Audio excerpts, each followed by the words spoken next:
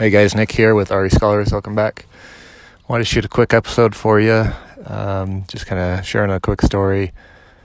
So yesterday I was calling potential claimants to help them recover overages, and went through and was calling people, and I wanted to touch briefly on kind of my system and what I do to try to get a hold of people and get in touch with them. And it's all about multiple points of contact. And this could apply not only to overages, but any sort of real estate strategy that you're trying to work right now. What do I mean by multiple points of contact? So yesterday I was calling people. I did get a hold of some people via phone call. But if I don't reach somebody with, on the phone, my next step is I immediately send them a text. If I don't receive a response within, say, a couple minutes, then I'm immediately writing out an envelope so I can send them a letter later. If that doesn't work, usually I'll put them on a list or something or keep track. I track everything, when I make calls and when I send letters. I just do it all in a spreadsheet. But my next point of contact then is to knock on their door, possibly, or to see if I can find them on social media, such as Facebook or LinkedIn, and send them a message via social media. And what I found is certain people respond better to different ways of communication. Some people like to talk on the phone. Other people prefer text. Other people will respond better to online messages.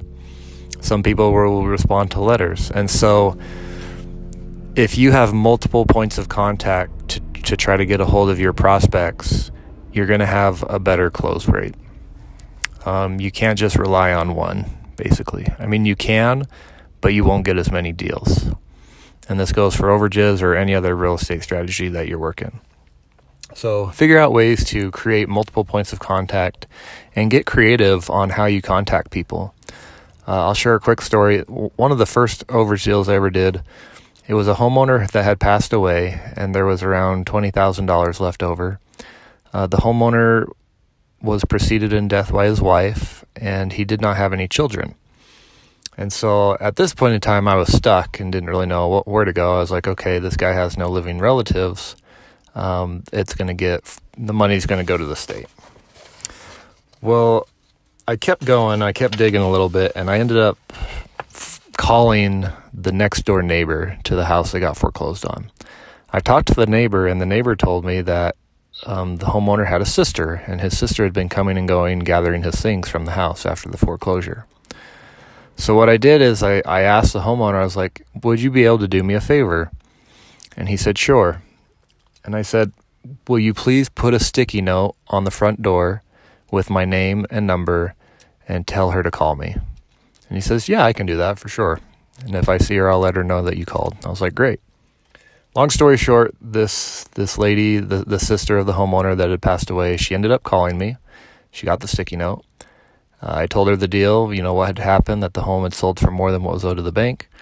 And she agreed to sign up for my services. And in the end, I ended up making like $10,000 on that deal, and she walked away with like 15 and, a little less than 15, and everyone was happy. And it was all because I continued to try to find ways to reach out to people. So be creative. If you hit a dead end, start reaching out to neighbors. Go knock on doors. Reach out to relatives, to friends, to associates. The more people you talk to, the more likely it is that you'll be able to close the deal. And so remember multiple points of contact. And hopefully this was beneficial to you. Go out and implement it and see some results. And we'll see you on the next podcast, guys. Thanks. Bye.